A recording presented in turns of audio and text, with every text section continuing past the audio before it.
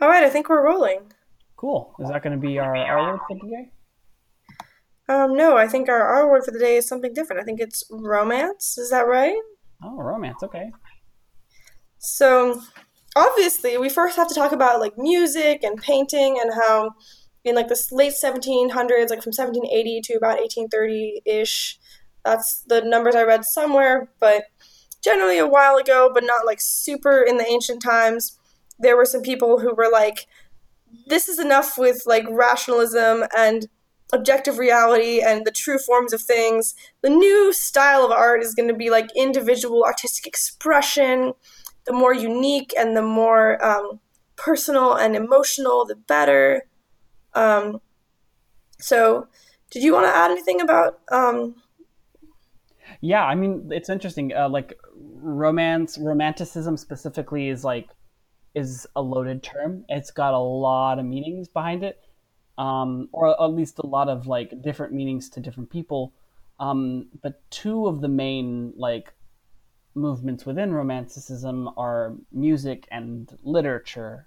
And I mean, it also extends to art as well, obviously, um, to painting and to other forms of artistic expression. But music is a little later, I think 1830 to, I read somewhere, up until even 1910. Um, but yeah, it's just a series of movements under like this umbrella term romanticism.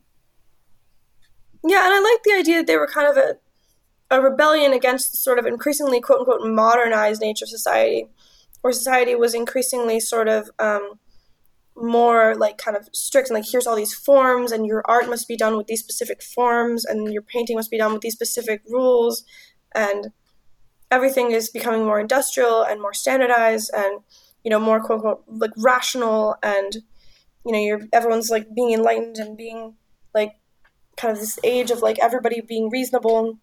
And I guess the romantics were kind of like, is your morals and values the same as my morals and values? And it's interesting to think about like that's kind of a rebellion that actually makes a lot of sense to me. Like if you grow up in an age when it's kind of like, oh, this absolute, it's absolutely the rational thing to do to think like I do, then maybe a response to that is like, well, everyone has their own thing they need to express from their hearts, and everyone has a valid way of expressing their own individual feelings from their hearts. It's kind of cute.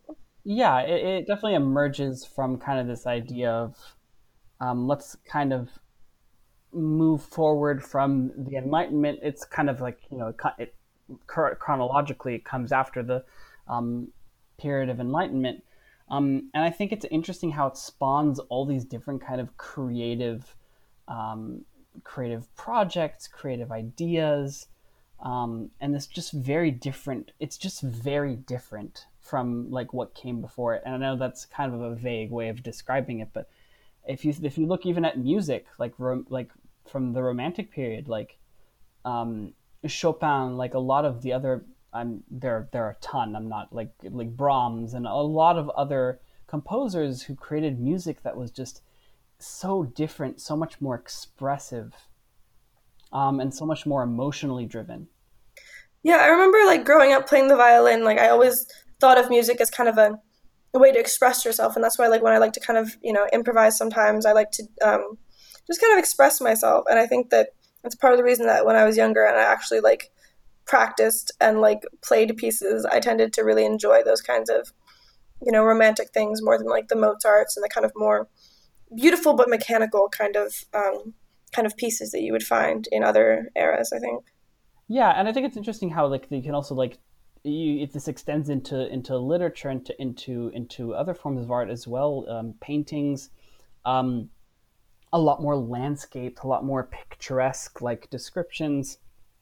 I think it's really interesting how we move into an era where art is describing kind of just the feeling of nature, the feeling of landscape, this feeling of like we're not just looking into ourselves and understanding humans, we're understanding the world, the nature around us.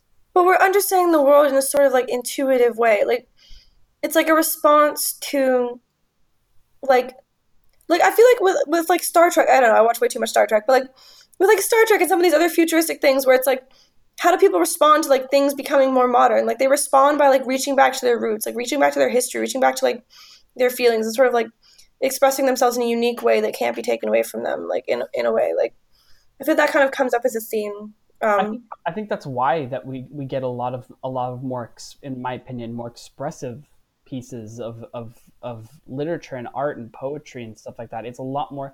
It just feels like it speaks more to how we feel about the world around us, and not just about like this kind of logical, like this is how the world works. Here are the rules. You know, kind of the ideas of enlightenment.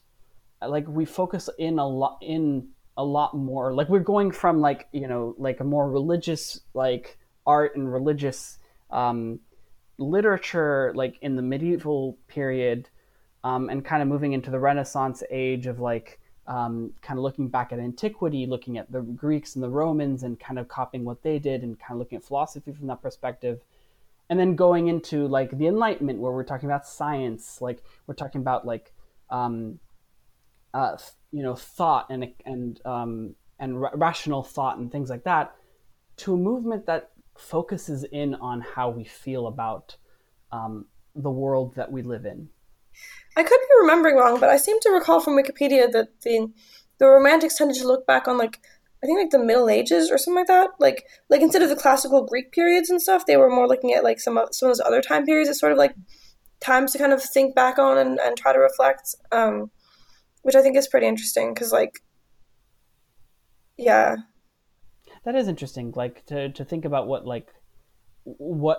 different like what different movements in history, like, you know, inspire new movements far in the future. Who knows what the future of art and the future of expression will be, where will it derive its inspiration. I think that's really interesting. Yeah, I feel like people like find what they need to find, and sometimes we just need to find like an expression for individuality, and sometimes we need to find like, yeah. And also the other thing is like the idea of genius. Like I think, because I know like some of that ideas, those ideas are kind of still with us today. Like some of the ideas about like the solitary genius who just, you know, invents a whole new way of thinking about things, or invents a whole new, you know, style of art or something. That was another thing from Wikipedia that's pretty cool. Like just the how like people's ideas about work and mastery and artistry can affect the kind of art that goes on. That you, if you have the stereotype that, you know, an artist should like work alone and just from nothing generate this entire set of art without any outside influences and without any copying anyone at all. And I think it's like interesting that just those views, even beyond the art itself, that specific view of the individual creating an art out of nothing, is just like an idea about the mind. I don't know the terminology for ideas of mind, but I'm sure there's a formal way to express that. But it's kind of interesting to think about, I guess. It is actually, like, this actually really touches upon like stuff that I talked in my I took a course on the poetry and literature of Victor Hugo in my senior year of college. And Oh, he did Les Mis, right? yeah, Les Mis. I mean, it's interesting because if you in France, they like Les Mis isn't as big of a work as it is here in the U.S. and in the U.K. In France, it's more Notre Dame de Paris, which is like, for those who are Disney fans, is the Hunchback of Notre Dame. But it's his works are very interesting because if you I've heard a lot of people say this, and I can't really pinpoint it to one person, but I've heard a number of people who say if you want to understand France, and maybe even to a more general sense like Europe in the 19th century, you want to look at Victor Hugo. You look at the literature of Victor Hugo, kind of describes how life was during that time period. But another thing I didn't know about Victor Hugo was that he was a poet. I mean, he was definitely a polymath. He definitely specialized in a lot of different things. He was a political activist. He was a poet. He was an author. He wrote novels. He did a lot of stuff, which I think is really interesting. But the thing That's right, folks. If you ever feel like you don't have enough hobbies, or you don't have enough ways to spend your time, like, you can always have more. You can be a very like well-rounded person, like Victor Hugo. Yeah, he was very well rounded, and he's very like he had a lot of interesting thoughts and ideas. And I mean, his work Notre Dame de La Notre Dame de Paris like is literally about like inspired by the Notre Dame in Paris. Like literally, this entire novel is based on this architectural masterpiece. A lot of the poems we read it in that class also had to do with the idea of the pittoresque, as you say it in French, or the picturesque, kind of like the scenery and like landscape, and the idea of like nature and using nature as kind of an inspiration. So I kind of really relate to that idea, and it's also like this is the time where like the novel is born. That's a novel idea. It is a novel idea. In French, actually, it's even more apparent that the novel, the genre, I guess, of the novel is introduced during the Romantic period. If you look at the French word for novel, it's roman, which is direct etymologically related to like romance, romanticism. That kind of actually gets me into kind of the etymology. Like romanticism is something that's very interesting. I originally kind of conflated it or confused it at least with romance as in relating to like the Romans. According to Wiktionary, which is kind of my go-to for etymologies. Well, what about the Romulans? I mean, forget the Romans. What about the Romulans? Exactly. Star Trek references for all you dorks who can't help yourselves. So for the Latin, it actually comes from the Latin romanticus, which actually refers to something that has kind of like a poetic quality. I mean, you can see this connection even more clearly between roman in French, which means novel. It's kind of describing something in a more poetic way. And that's kind of a good. I feel like that's a pretty good way of describing what Romanticism is as a movement, as a whole. I agree. I think from what we talked about in the previous kind of section about kind of the movement itself, I think that's a really good description of it, actually. Yeah, I think it's really interesting, and the term romance, like more broadly speaking, kind of refers to also kind of something not entirely related, but often when you hear Romance languages, you think of French or Italian, and you think of them in the sense of like, oh, they're romantic. They're the French is romantic? Well, okay, so a lot of people find French to be romantic, but like in the sense of like being the language of love. If you talk about love languages, like, or what are the languages of love? Like French is very often like brought up as an example. But of course, oui, oui. It's interesting because it belongs to a language family.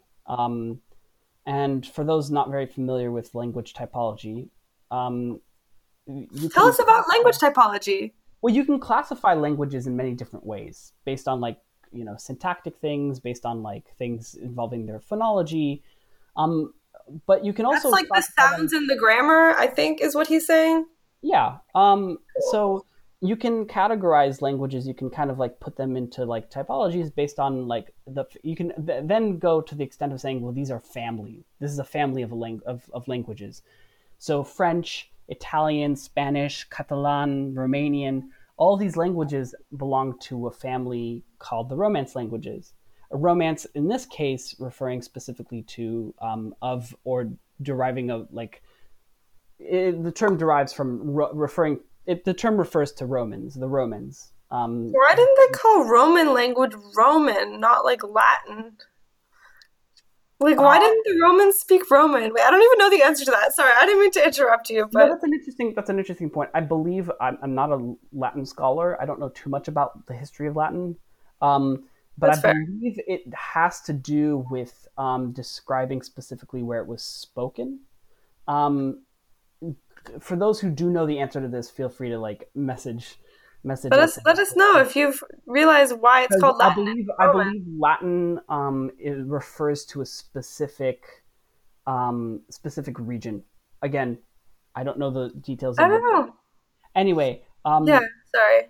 it all relates to this language family. And so the languages I listed, like Spanish, Portuguese, French, Italian, Romanian, and Catalan, are usually the what are considered the major Romance languages. These are the languages that you see like you hear about the most. Of course, there are other smaller languages, and because linguistics doesn't have a very nice and coherent um, definition for what a language is or what a dialect is, it's That's a hard to very say. interesting point. Maybe we'll get more to it later. But generally speaking, we do consider those languages that I listed separate languages. You then get into languages like Occitan. You know, there are other languages as well. And everybody can be romantic and poetic, no matter what language you speak, because being emotive and expressive and poetic is not restricted to the the Romance languages. well, see, that's what I wanted to like. That's why I want to bring up Romance languages because they aren't related to that idea of. They aren't like they have nothing to do with romance. There are like our idea of romance. Like they don't have anything to do with that kind of poetic or anything to do with love. It really That's is. misleading. It is misleading, which is really interesting. But it comes down to what word in Latin they're derived from. But they're all languages that really evolved from really essentially evolved from Vulgar Latin, like a form of spoken Latin that was spoken across the Roman Empire. In later And the Roman Empire gave rise to a lot of speakers. I'm just looking at your notes right here. You say almost 1 billion first and second language speakers. Yeah, and that's because of the spread of Romance languages. You look at like the entirety of South America is Romance. I mean, I'm almost surprised that it's not more than that. Like, I know there's like 7 or 8 billion people in the world, but if you think about all the people who speak, oh, English isn't in there. That's why. Because yes, between French and Spanish is a second language. I feel like a lot of places have Spanish as a second language and French as a second language, but yeah, it was not English. That's interesting. I don't know how that there are breaks a down. lot of Spanish speakers in throughout the world because a lot of countries have Spanish as an official language. French is up there as well. You look at a lot of parts of um, you look at a lot of parts of Africa, both sub-Saharan and northern Africa. Like there are a lot of countries that speak French or at least have French as an official language. This is counting obviously this 1 billion like is counting like first and second language speakers. So these including people who speak French natively or people who speak it like learned it in school. Um, but there are a lot of speakers of Romance languages, and it's spread across the world. I mean, um, pretty So much. why would someone want to do a PhD in a topic like Romance linguistics? Well, so that's Which is really something you almost did. But now you're doing French linguistics, but you almost did like Romance linguistics kind of thing. yeah, and it's not actually too far from what I'm actually doing because I am technically doing. This is maybe more information than our viewers are interested in, but I am also alongside my PhD in French linguistics, I'm also doing what's known as a portfolio, essentially like a minor or like kind of an emphasis in Romance linguistics. And the idea of Romance linguistics is it's a very well studied field. That is to say, a lot of work has been done in Latin, a lot of work has been done in the Romance languages, and kind of like historical linguistics, the develop like the phonology, the sound systems of these languages. A lot of work has already been done in Romance linguistics. So you wonder what is there to contribute to a field such as Romance linguistics, and you'd be surprised. There is quite a lot that you can still contribute to the world of like Romance languages. Um, Especially when you talk about languages that are spoken today, like French, Spanish, Portuguese. That's why I'm doing a PhD in French linguistics. You clearly think there's something more to be learned. There is. Well, anyway, I believe in you, Boo. And the last thing we obviously wanted to touch on, since we're dating and we're in an LDR, long distance relationship, for y'all listeners out there, we're going to talk about like romantic things that we thought are romantic to do with dating. So one of my definitions I came up with this afternoon was like anything that you can say is, quote, really aesthetic, or like that's so aesthetic, with the expression of like yeah, God, that sounds like that, whatever that is, like it's so aesthetic. Like when something is an aesthetic, in kind of like the slang version of the term where it's like, that's my aesthetic. Like if it's pretty, if the view or the room or your clothes you dressed up in, whatever, is like very aesthetic, as long as you share it with Bae, it becomes romantic. It's like, what's so aesthetic, and then just share it with Bae, and it goes from that to like romantic. That's like the way I was thinking about it. Interesting. And then like we also have like a music playlist that we do together, which I think is really romantic. So I'd recommend that. We have a few. We have a couple different like spin-off playlists, but the idea is we share like music, and we kind of like Yeah, yeah, especially like one of our main playlist is just basically like, I feel like it's all songs the that we put in, songs. all the songs that make us think of each other, or think of like the relationship, or just generally Yeah, make us happy. and then I think it's romantic when you like surprise each other. So I feel like we're pretty good about like sending each other cute little texts and like love notes and like things we like about each other a lot of the time. And then I just put candy on the notes for the episode because you like I feel like you can always give your loved ones candy. Like every time Lauren gives me candy or sugary things, I'm like, yay! No.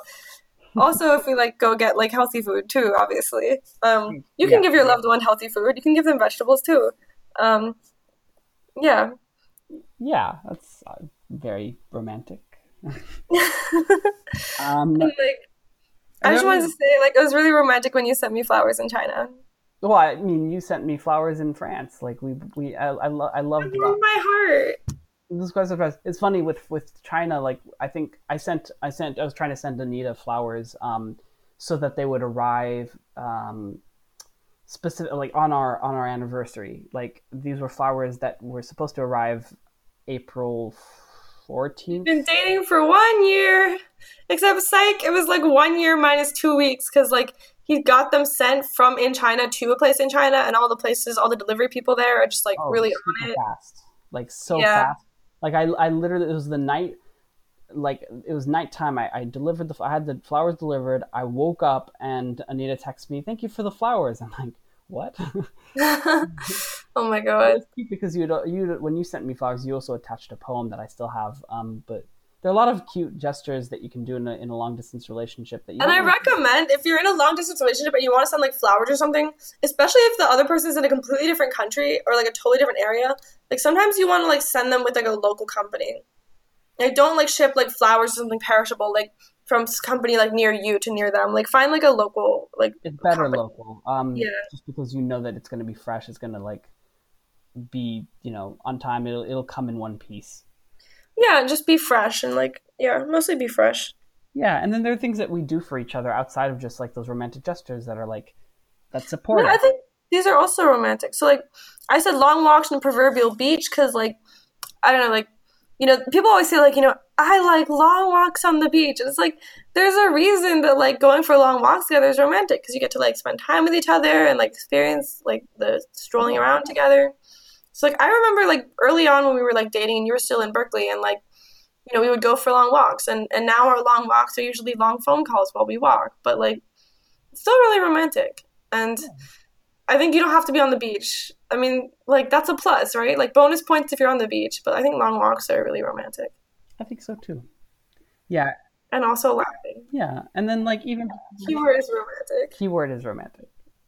I feel like even doing like we do virtual dates, and we have like date nights where we dress up. We have like we make it an occasion. Like we make it a whole thing, and we pretend as if we are like actually right there. And I think there are a lot of ways that long distance relationships can be very enriching. Yeah, and I think long distance can also be really supporting. And I think like it's romantic when you think about the other person and you give, like you find ways to do things to help them out and support them. Like it's romantic to give, and it's really sweet to receive that kind of attention as well. So I don't know. I think dating is romantic, but I don't think you have to be dating to have like that romantic spin to your life, especially from the idea of things kind of being sweet and very like aesthetic and beautiful, like and like expressive. Like I think there's a lot that anybody can find, whether or not they're dating. Yeah, and I think to tie this into like our original topic, like with romanticism, like romanticus, like the specific Latin term referring to something that's very poetic. Like we've used poetry a lot in our relationship. Like I remember, like I like I have a poetry. folder back in Austin, like that is full of poems you've written me, and I've written new poems, and I feel like poetry is something that we've used to connect to each other. That is a very cool way to close things off with a loop back to where we started. All right, we will talk to you all next time. Yeah.